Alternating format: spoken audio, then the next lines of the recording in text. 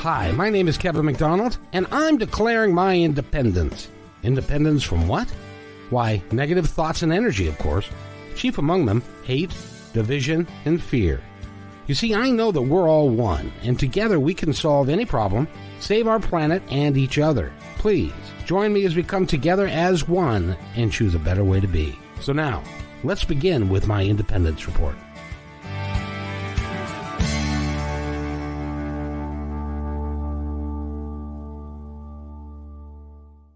Another episode of my Independence Report.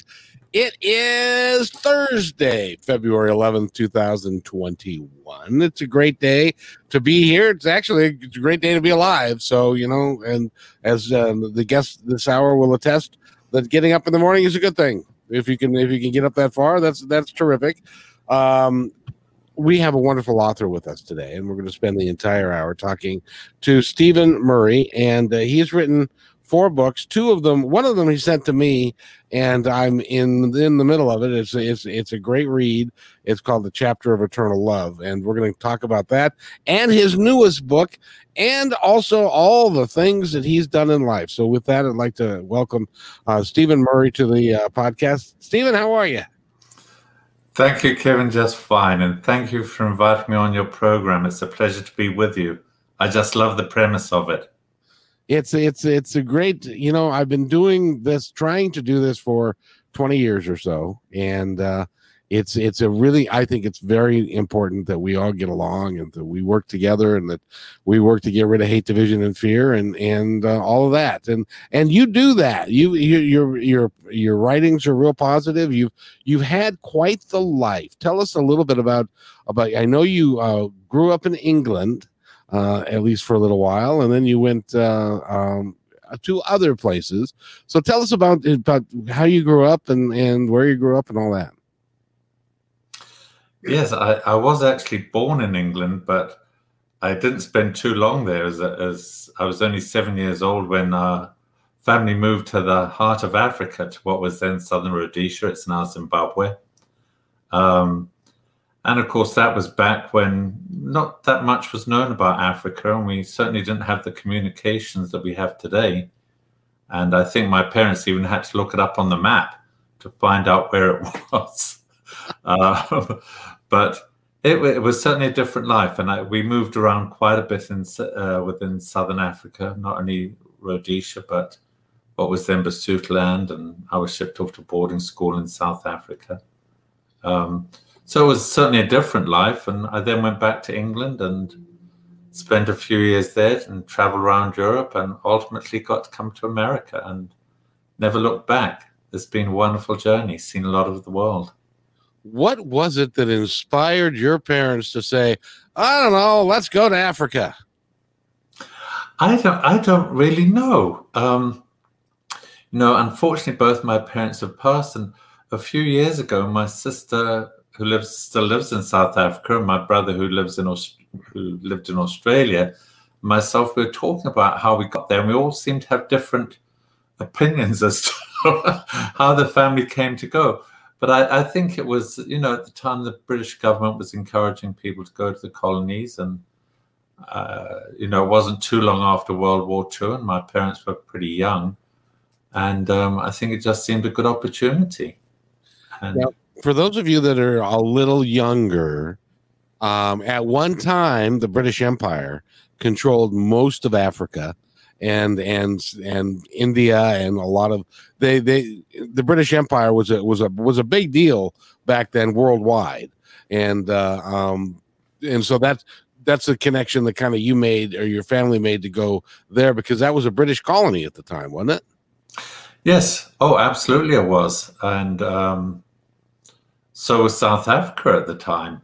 Yeah. They were all, as you rightly stated, most of Africa was run by Britain. Now, of course, most of them still recognize the monarchy as their sovereign, but they're independent, countries now.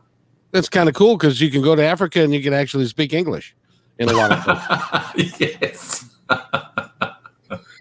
So, it's not as distant as it might seem to be, although they have got like these huge snakes and things. So that's probably a good reason for me to stay away. But in any event, so you stayed there for a while, and then you went back to England with, I think you told me before that you went back to England with like $500 in your pocket or something.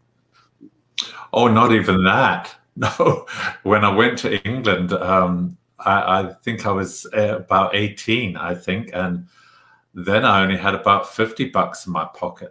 But I did have my grandparents to stay with. But, when you're young, you tend to do things without thinking. Fools rush in where wise men fear to tread. And you're young and you don't have that wisdom that hopefully we've got later on. But it's just as well we don't have that wisdom when we're younger, because we probably wouldn't do half the things that we get to do. And but then when I came to America, yes, I came to America with $500 and 2 suitcases, and that was it. Now, when you came to America, what was your motivation for coming to America? I think I'd always wanted to come to America. I think America has always been like a beacon of hope and a land of opportunity. And to me, it always has been and probably always will be. And as much as I enjoyed life in London, I did have a good life there. And I loved all the culture, all the theatre. And they say if you tire of London, you tire of life. And I think that's absolutely true. I never tired of life in London, but I did get tired of the taxes and that weather. I mean, having grown up in sunny Southern Africa, dealing with that weather in London was just horrendous. And I got the offer of a job in California, in Los Angeles, and just cast caution to the wind and thought, hey, what an opportunity. It might not come around again. And so I just sort of packed up and came and let the chips fall where they may. Now, this might not be a big deal to you, but just for someone like me, it kind of is. Do you remember the years that you were in England? Which was it, the 60s? Yeah, I went to England. It was in 1968, and I was there till 1976. I went in November 1968, right in the middle of the winter. And I left in November 1976. I came over the week after President Carter was elected. Oh, wow. Now, the reason I bring that up is because the 60s, as you know, are part of the British invasion and the Beatles and the Who and the Rolling Stones. And you were in London, which was the hub for British rock and roll at that time. And was a real big thing. Did you have the opportunity to meet any of those guys, or did you go to any of their concerts? I couldn't, then I was so young and just barely scraping by. It was tough to get by in England, or scraping by, but I did try and go once a month and go to a concert of some form and pay a minimal amount and sit up in the guards of these theaters or concert halls and what have you. I didn't actually get to go to any Beatles concerts, but did go to a couple of concerts where there were multiple artists appearing, right. Groups like the Kinks and things like that. I've seen a lot more of them, believe it or not, since I've lived in America, and they're coming back to Las Vegas. But that's good. Yes, I think the only one that I really remember actually meeting and seeing was Petula Clark, who's always been my favorite from when I was a child. And she was in England a lot doing television shows and things like that. And I used to get to go to quite a few of those TV recordings. Yep, she watched. She had the song Downtown. Yes, that was one of them. Yes, one of her big hits, and yes. At least it was big in the United States. Yes. So you ended up going to L.A., and because this is the land of opportunity, you went to L.A. and you started a software company. A few years later, yes, I did come over to a job, and I enjoyed it, and it was great. But then it was just time to make some changes, and I started working a little bit independently, and I don't know, clients just sort of found me out, and I found that I was running my own business all of a sudden. And I hadn't really planned on doing it. It just worked out that way. And I've had it ever since, and it's been a great, great journey. It wasn't easy coming to America. I have to confess, despite the fact we speak the same language, in the business world, it's very different, and there's a lot of different terminology in business, and it took quite some adjustment, but I reveled in it all. I just got swept away, and there's something about life in California too. I don't know now, I've moved away, but certainly when I went there was very much a can-do attitude. People just stumbled across a product and they just start marketing it, and they didn't do any research or have any bookkeeping or accounting knowledge. They just start up and sell a product, and away they go, and they made things happen. It was just a very can-do attitude. It's like nobody there knew the word no. Well, that's good, because we've always considered ourselves as Americans to be optimistic and can do and can make stuff happen. At least it used to be that way more than it is today, which I would really like to see us get back to a little bit more of that kind of positive can do attitude and working together for stuff. So you started a software company, and then you had the desire to move to Vegas because you're a big gambler. Is that right? Well, the Las Vegas casinos probably won't want to hear me say this, but I haven't put a nickel in the slot machine since I've been here. And that will have been almost, this year, it'll be 18 years in May.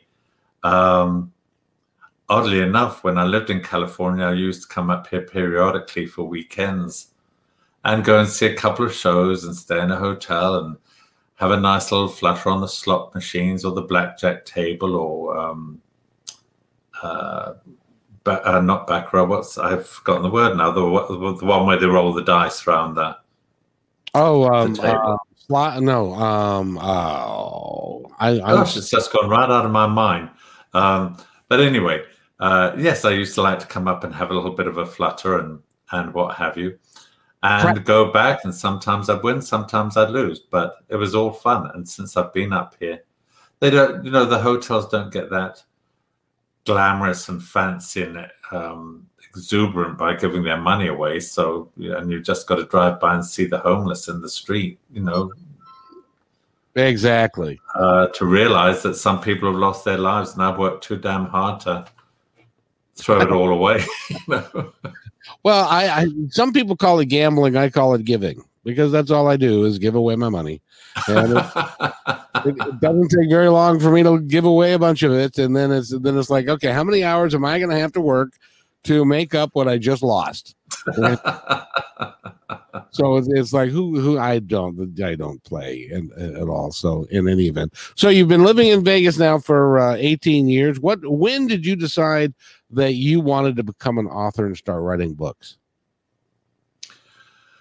It was probably about 5 or 6 years after I'd moved here, Kevin. And it was, again, just an accident. I'd like to take credit, say a lot of the decisions I made in my life were sound and wise ones, but they were more serendipitous.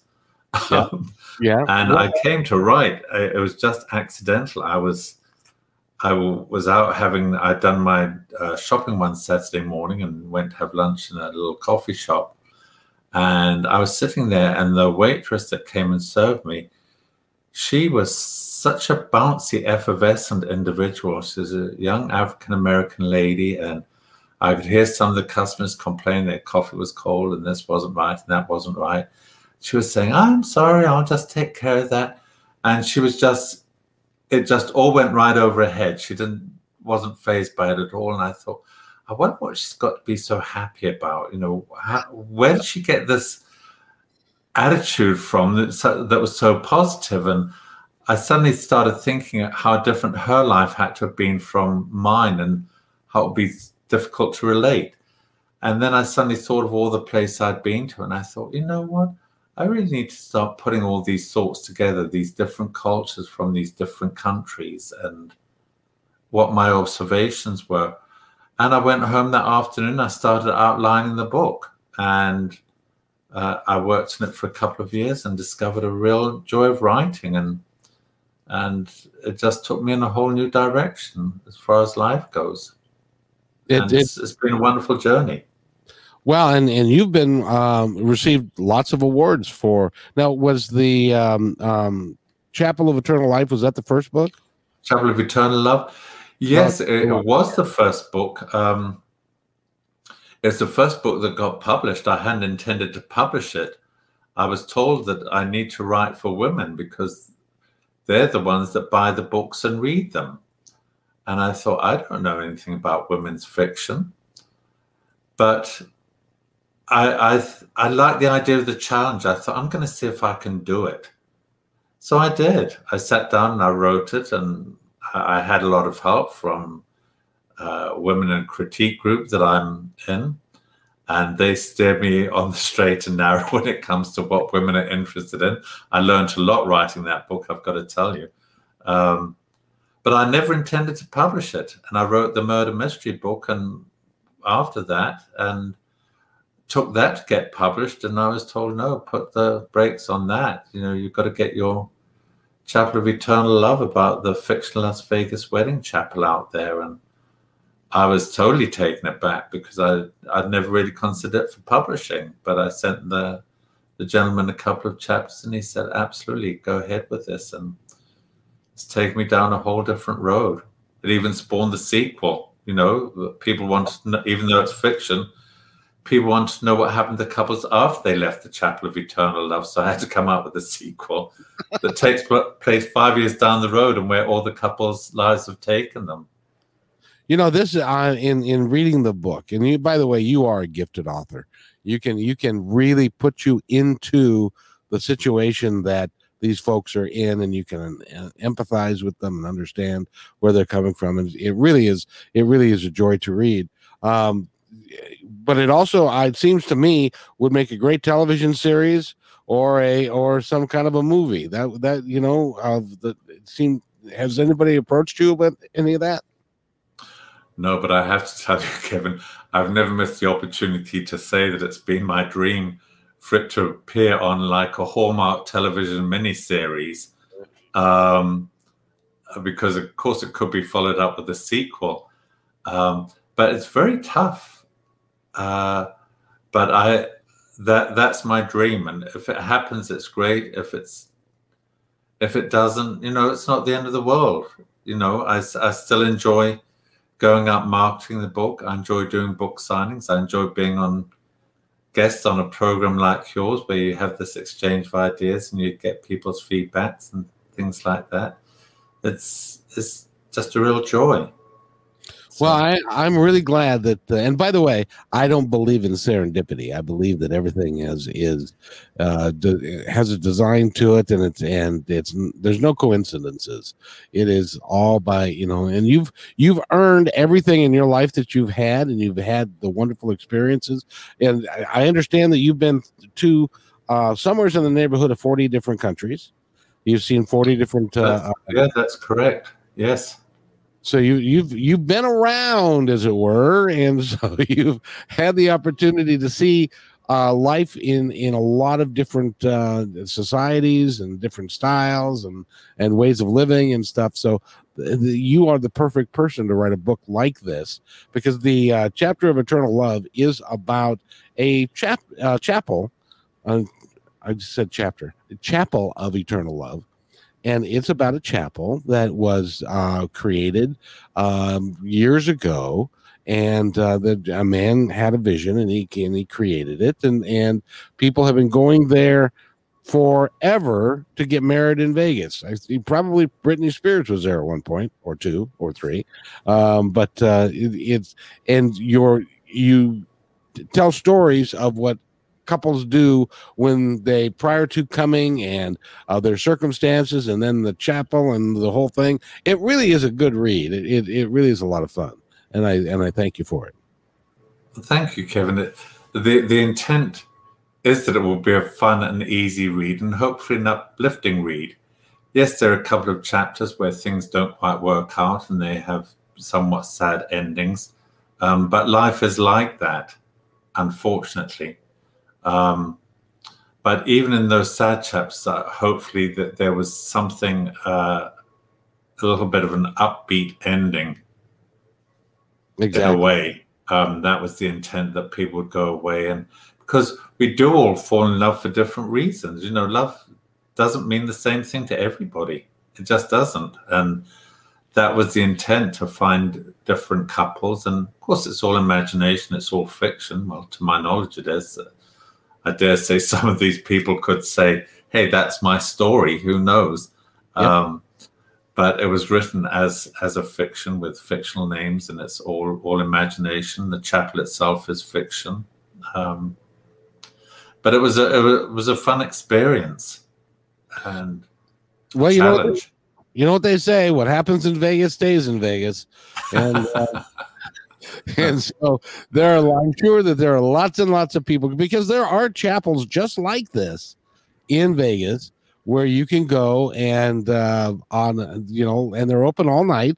When I was down there, I saw some 24-hour chapels, so that you can go drink and carouse until 5:00 in the morning, and then drag your rear end over there and get married, and then and stuff. So it does happen in Vegas all the time. Well, it doesn't, and what you say is absolutely true. I probably should have done some more research on the book, but I really didn't want to be tainted. I wanted to just use my own imagination and not sort of be sidetracked by something I'd seen or witnessed. I know they have these drive-through wedding chapels that are like McDonald's. You go through and you pass over the license and blip, blip, and voila, you come back and you got your certificate. But I didn't want to be influenced by experiences of those. And I made a specific point of not even interviewing people that I knew had been married or renewed their vows in a wedding chapel. I just wanted to be total 100% imagination. And that's what it was. You've got a fine imagination, I must say. And that book did very, very well. And it took first place in some different competitions, and it's on Amazon. It's a 5-star read, and it's got wonderful reviews, which caused you to then turn around and write the second book. Now, did that come next, or was there one in between? Well, as I mentioned, I planned to get my murder mystery book. That was what I intended to get done, published first, but was told to do the chapel book. And I thought, well, let me hold off publishing another book until I get the chapel book fully marketed and, out there. And then I'll go and get the murder mystery published. But, the readers tell you what they want and what they like and what they don't like too. And I started getting emails and calls and from people that I knew saying, well, what happened to this couple and what happened to that couple? And when's the sequel coming out? Which was a surprise to me, because this is all fiction. And the premise of the story was, why do people come to Las Vegas to get married? We're known as the Sin City of the world, and yet we're the marriage capital of the world. I mean, you talk about a dichotomy there, a very strange one. And so I didn't think people would be that interested in what happened to the couples afterwards. But I guess somehow the stories resonated with people. And so I stopped what I was doing and then came up with a sequel called Return to the Chapel of Eternal Love. And that was fun, because I'd never planned on there being follow-up stories, and then had to scratch my brain, as you can see. And come up with appropriate stories that would be interesting and entertaining, and keep it in a light vein and an uplifting tone. Both books. Well, see, and that just gives you and the audience a real clear understanding of you created characters that were so believable and so real that people started to feel like they knew them and they were part of them and they wanted to follow them and they wanted to see what happened next because they get married and then what? And because they were invested in the characters, and that's a fine writer right there who can do that. Well, thank you for saying that, Kevin. And I have to confess, it wasn't easy, writing for women and getting in the minds of, these wedding couples. And I've said before, I don't know if ever you remember the movie Sybil, about the story with the girl with the multiple personalities. Oh, yeah. I felt I had all these multiple personalities drifting around in my body while I was writing this book and trying to keep all the characters straight. And it was tough getting into the minds of some of the men. It was very tough. It was even tougher to get inside of the minds of the women and try and develop their characters and get their emotions out there, because obviously when you're writing about love, you are writing about emotion. And but that's what makes it fun and a challenge. And if it's not a challenge, then it can't be fun, Oh, absolutely. Now, I wanted to ask you, because I am not a writer. I can speak a little bit. English apparently is my second language, but I'm working on that. But writing has been something that has eluded me, because I'll sit down and start writing something, and it doesn't, and after a page or two, it doesn't make any sense anymore. But you write, and when you do write, do you assemble the characters and come up with like a outline of what each character is, and then place them into a situation, and then see how they interact with each? What's the process for you? How does it work? Well, I'm sure it's different for everybody. I come up with a basic outline. For example, my last book, it's about three women that they work for an exclusive escort agency in Las Vegas, and they decide to kill off the guy that runs it. The actual inspiration, well, because he treats them like dirt, and these are three very classy, sophisticated, elegant ladies, and I get the inspiration from a book, and the inspiration for this one came from a chapter in the Chapel of Eternal Love, and you may have got there, you may not have, but it's a lady that actually runs an escort agency, and I'll give away one of the stories here. And she makes a mistake of falling in love with one of her clients who's not going to leave his wife and kids. But finally, after years, he promises that once the kids are grown and after they've come out of college, he'll divorce his wife and they'll get married. And it doesn't work out quite well. And the number of women that wrote to me and emails and said, "What happened to Emmy? What happened to Emmy?" And they really cared about her, even though she probably was sleeping with their husbands. And I thought, let me take the story a little bit further and let me put three escorts together. So that's where the idea of the book came from. And I then had to come up with three different personalities for the ladies, each of the ladies, and make them distinct. And so I worked on their characters. But I then, came up with the beginning of the story, how they all met and how they worked for this gentleman. And I knew how it was going to end, It's like if you're going to Disneyland, you don't just set out and go there. You say, this is where I want to go. And then you go and look and figure out how you're going to get there, the route that's going to take you. And that's what I did. And as I started writing, the characters become more part of you in a way that they're still developing as you're writing. And I find specifically with dialogue, after a while, the characters do take over, and I'm typing away at the keyboard, and it's like a little voice pops inside the head and says, "I would never say that. This is what I would say." And I've got a backspace all the way along the keyboard and retype it in the light of, the little voice. I know it sounds silly, but that's literally how it is. And it's the only way I can keep the characters straight. And Did you ever see the movie 9 to 5? No, I didn't. I'm familiar with it, but no, I never did see it. See that particular story, and we'll talk about that one in just a second. But that particular story strikes me as being a little bit more mature 9 to 5, because in that movie that was three gals and a boss that was not very nice, and it was Dolly Parton and Lily Tomlin. And it was Dolly Parton and Jane Fonda was the third one. And there you go. Yeah, but this goes back, that goes back to like the 70s and stuff. So this is that you've got. So far we've decided here today that you have 2 books that should be movies, at least.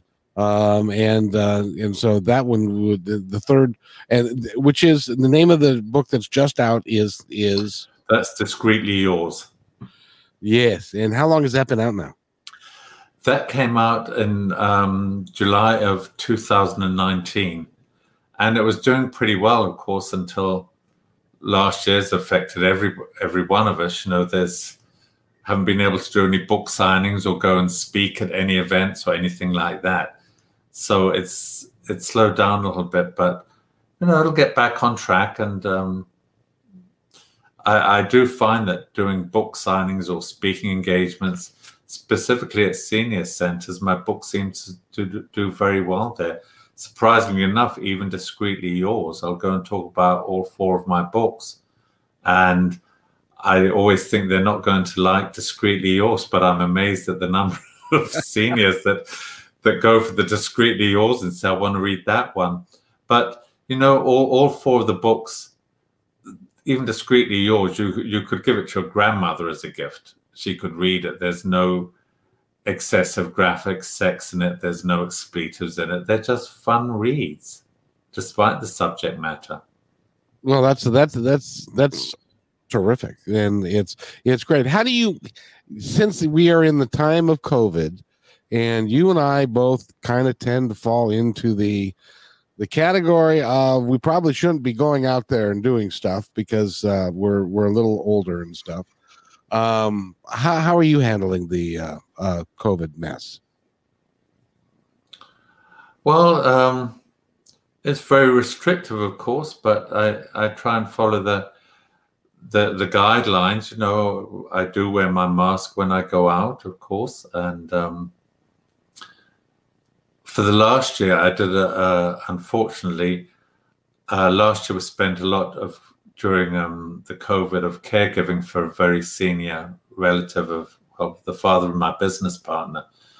And I was doing caregiving there every day. And they were very strict. The only reason they would allow us in to see him was provided we did not go out to restaurants and go to parties or to people's homes. So, and we honored that commitment. So I didn't go anywhere for many months. And it is tough. But last night I did go. There was a murder mystery dinner here in Las Vegas at one of the restaurants. But they have 25% capacity, seating capacity. So everyone's seated very far away. And the cast in the play, they all had their masks on. And we started going out a little bit more. It's been tough, but a lot of people have it a lot worse. We've got to put things in perspective. And well, we're very lucky if you're still healthy after all that we've been through. So many people have gotten sick and died. So if you're still doing well, that's you're one of the chosen one. That's really good. Well, and so is there another book in you? I'm currently writing. Yes, I've decided to do something totally different again. Again, because I just like the challenge. And it's a real mushy Christmas story. This is a classic Hallmark mushy Christmas story. And it's fun. I'm enjoying writing it. And it's not going to be a complete novel. It'll be a novella. It'll be a shortish book. But I'm enjoying writing it. And it's going to be like all of the other books. They're all very much character driven. I feel very strongly about characters and their personalities and the foibles and the challenges in their lives, the warm parts of their life and the sadness in their life. And I just like developing all different characters. And so this one will be no different. It's about some people stranded in the town just before Christmas. They're stranded there for some reason or another, and they've all got issues that they've got to deal with, and how these few days in this little village turns out to be such life-altering experiences for all of them. And it's fun. I'm enjoying it. Now, when you talk about character development, are these characters that you're developing, do they come from actual people that you've met in the past? Or are No, they don't. They are literally, no. In many ways, I wish I could say that I knew some of the people with these exciting lives. But no, they are literally all imagination. I can't say that any of the characters in any of my books are based on anybody that I know. I can't say, Indiscreetly Yours, I can't say that Goldie, Ruby, or Saturn were based on anybody I know at all. It's just all figments of the imagination, and because that's the fun process. It's the creative side. It's trying to get in touch with all those creative juices that I think we all have. It's just whether we find time to explore them. Now, when you were a kid, were you one of those that would sit and play by yourself and have like army men and come up with stories and creative ways of doing stuff, and you used your imagination a lot when you were a kid? Well, it was very different when I was a kid, Kevin, certainly growing up in Africa. When we first went to Africa, they didn't even have TV. Yeah. And even when it did come out, it was one channel. It wasn't the 400 channels that you've got now. And of course, we certainly didn't have things like cell phones and all of that stuff. So we used to play a lot of board games when we were kids, and card games. We used to play Monopoly a lot, and Clue, the game Clue, and Canasta and things like that, and chess. We used to play a lot of those board games. But yes, I did play a lot by myself as a child. Yes, I wasn't a big social animal at all. I'd prefer to sit at home and daydream. We used to daydream a lot.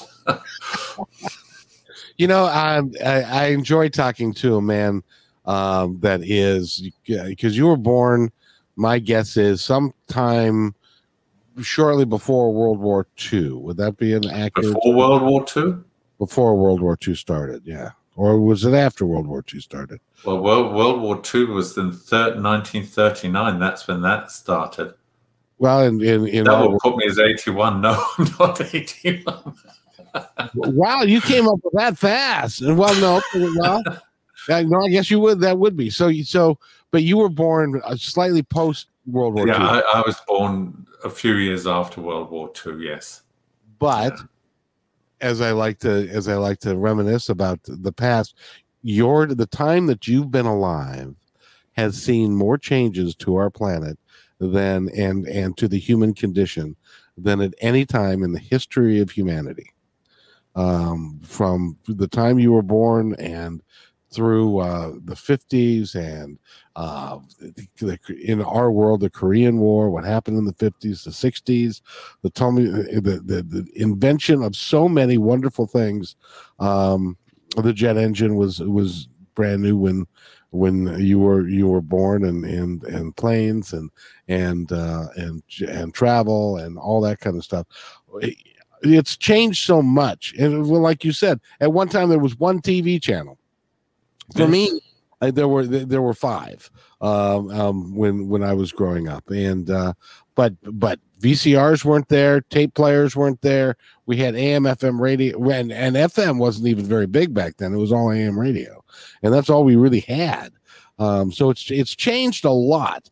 Does it make you think about all of the changes? Is it kind of a whirlwind thing of everything that's changed? And because now people have got computers that they carry around with them that are more powerful than the computers that were at NASA in the 60s.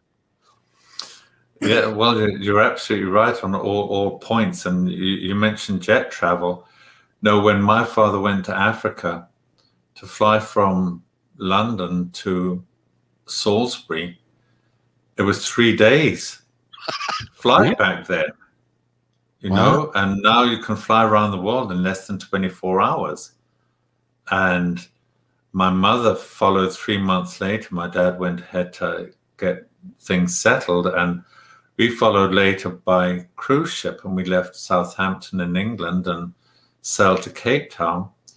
And then it was a couple of days on a steam train, no less, all the way up through the South African Kalahari Desert through to Salisbury. Well, now, those steam trains are a thing of the past. You just see them in the old Western movies on TV, on the Western television channels. But all through when I was at boarding school, we used to take those steam trains back and forth to boarding school. None of this luxury stuff that they have now. And when I started in computers, I mean, well, they didn't have things like megabytes. I don't even think the words were invented back then. They were more like just counter machines. And I can still remember when the punch cards came out and the punch paper tape and all that big wide green bar paper.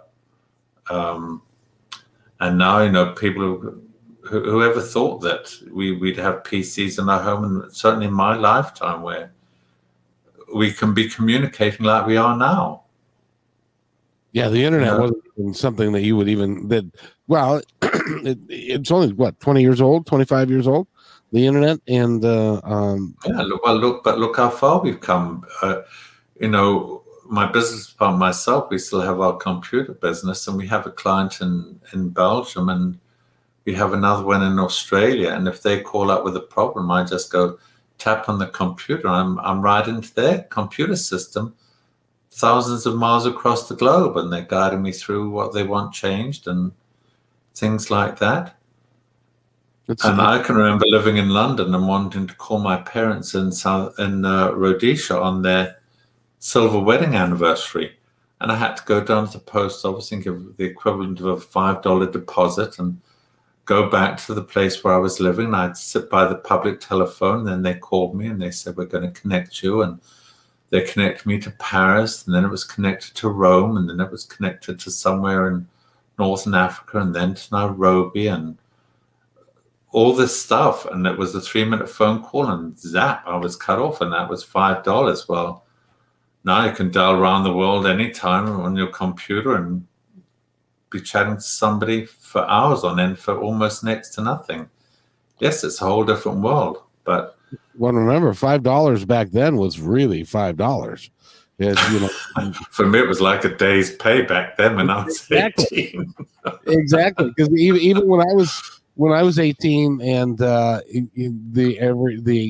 going rate was like $2.31 an hour, which means nothing to the kids today. Kids today wouldn't even get out of bed for $2.31 an hour. No. No chance. Yeah. But it has. There have been whirlwind changes. Some I think are for the better. Clearly, some I'm not too sure. I think we lived in more innocent times in many ways. We did, and now the big problem that we have in the States, as you probably know, is that with the advent of the internet and the individualization, and this podcast is part of that next wave of the individualization of media and stuff, because I have a platform here and I can do anything I choose to do with this platform, and I can be telling lies, and I would have people who, as a matter of fact, would probably be more successful if I were to get out there and to tell lies about stuff that's going on and get real political and stuff, which I choose not to do. But there's a real power in that, but it's because it's the individualization of it. There's lots and lots of misinformation out there, and about a lot of different things.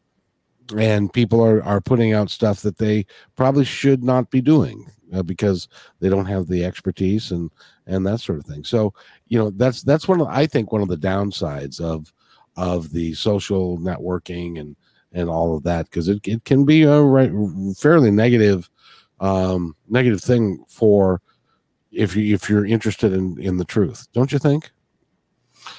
Well, yes, I agree, and I think unfortunately it's one of the downsides of the modern technology. I think and when I first emailed you, I think that's what I commented on. What drew me to your show was the fact that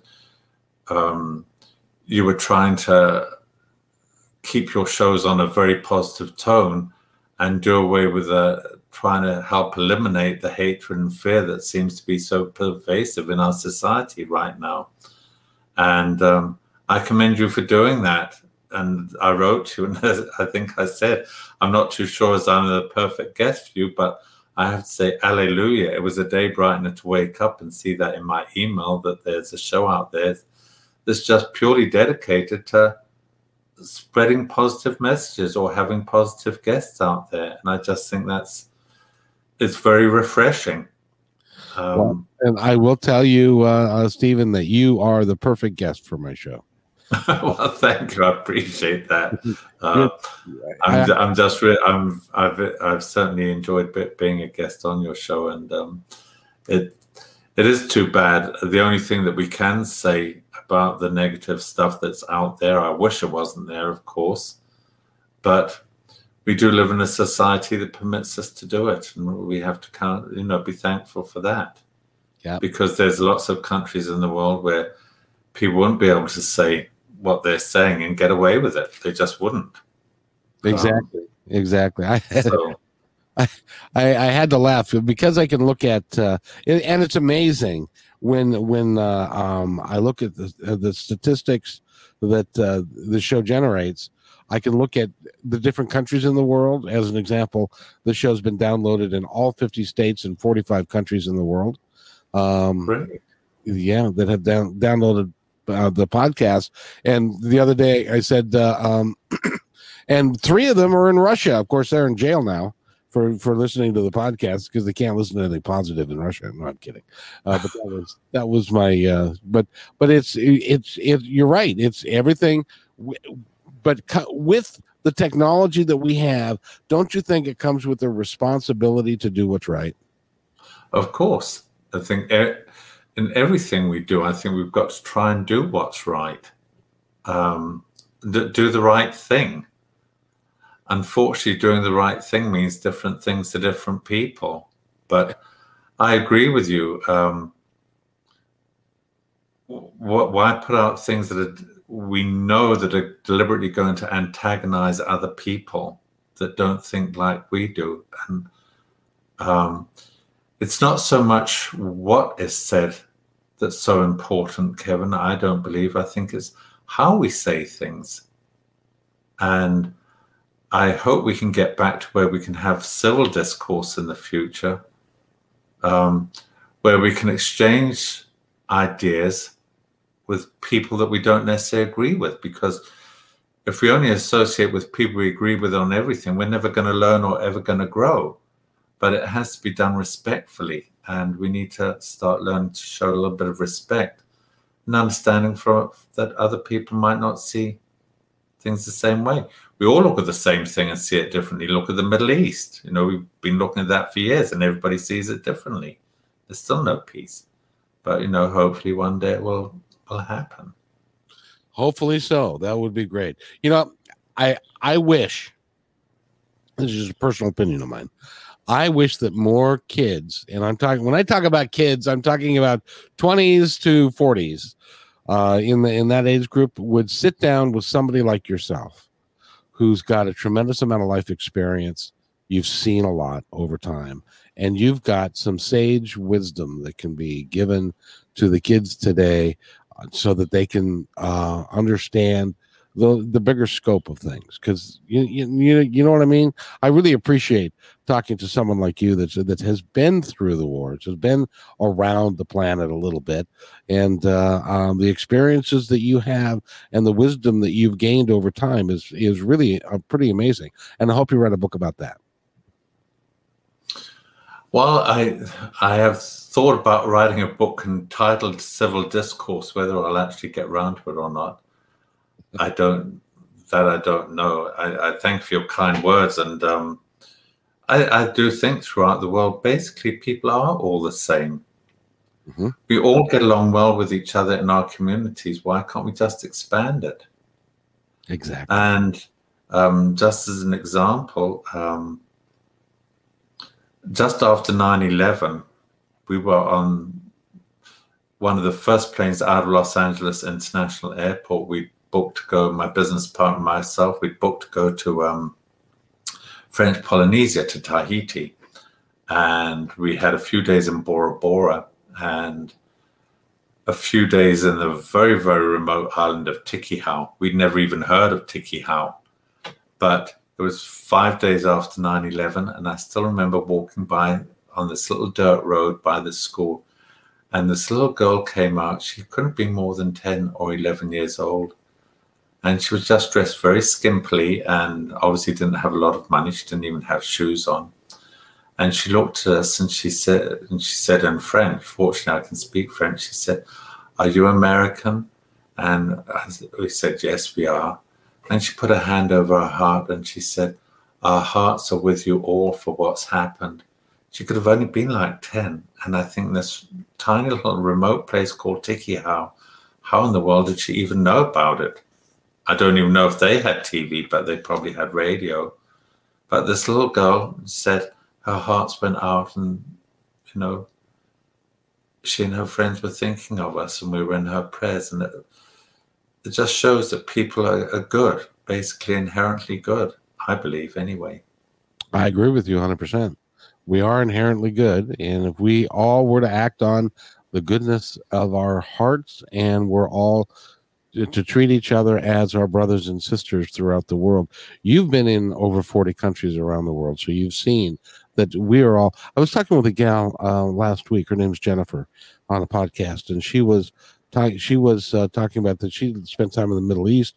She spent time in Asia, and she said, at the end of the day, everybody all wants the same thing. We all want to have a nice life. We want to have a good family. We want to have enough to eat. We want to be able to live a nice lifestyle. And that's really all we really want as a human beings. And if we could kind of recognize that and work towards making that happen for everyone, that having 16 million kids in the United States of America go hungry is I can't even believe I have to say that, and stuff. And we have a lot of work to do. But people like you who are putting out a positive message and stuff, that's I'm so proud that I know you, and I thank you. Thank you too, Kevin. It's been a real pleasure being on this program, and keep up the good work with spreading that positive attitude and making people's lives a little bit better, which I believe was also in your little narrative that you sent out, trying to make people's lives a little bit better. And that's nice that you do that. At least maybe they can laugh once in a while, and that would be, that would be good. We've been talking with Stephen Murray, sir. As I like to do at the end of each podcast, I want to give you a moment. The moment is yours, sir, to tell the audience anything that you would like. Well, firstly, to address your point about laughter, just remember the longest word in the English language is smiles, because it's got a mile between the first and the last letter. So just remember how much a smile can make or break somebody's day. Oh, I like makes the world of difference. And I think what I would say to people is I've been truly blessed. I try and give back a lot. And I think we're on this planet to make the planet a better place. We're not here for ourselves. We've got to put other people first, and other people take care of me. They do it all the time. They watch out for me. I'm not always aware of it, but I know they do. But I spend my time, I try and give for other people and do for other people and help other people. That's what we're here for. just go out and give. Awesome. Again, we've been talking with Stephen Murray. Go to his website, which is your website is www.authorstephen, that's STEPHEN, Murray, MURRAY.com. And it has my email address there. And I'll be happy to hear from any of you and answer any questions you may have. My email address is right on my website. And get this book. It's Valentine's Day coming up. So I have book signings tomorrow night and Saturday night here in Las Vegas to sell my book about love. Yep. Love, love, love. All the way love. It's a great book and one of my favorite, of course, my favorite band of all time, All You Need Is Love. And there you go. Matter of fact, they were recording that right before you moved back to England. They recorded that song in '67. So it's been great fun talking with you, sir, and I appreciate it. And you have yourself a wonderful day, and please be safe when you go and do the book signings tomorrow night. I sure will. It's going to be strictly enforced with the masks and the social distancing. And because they can only have 25% of the dinner theater, it's not going to be a huge crowd anyway. But it'll be fun to be there and listen to the group playing love songs, and I'll see if they play All You Need Is Love for You. That would be just awesome. So hold on just a second. I got to play the ending, and then I would like to just talk to you real quick. So hold on. Sounds good.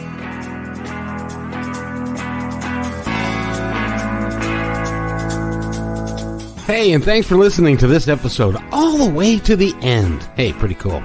Hey, don't forget to follow us so you can receive regular updates and new posts. And remember, take care of each other because each other's all we've got. See you next time on My Independence Report.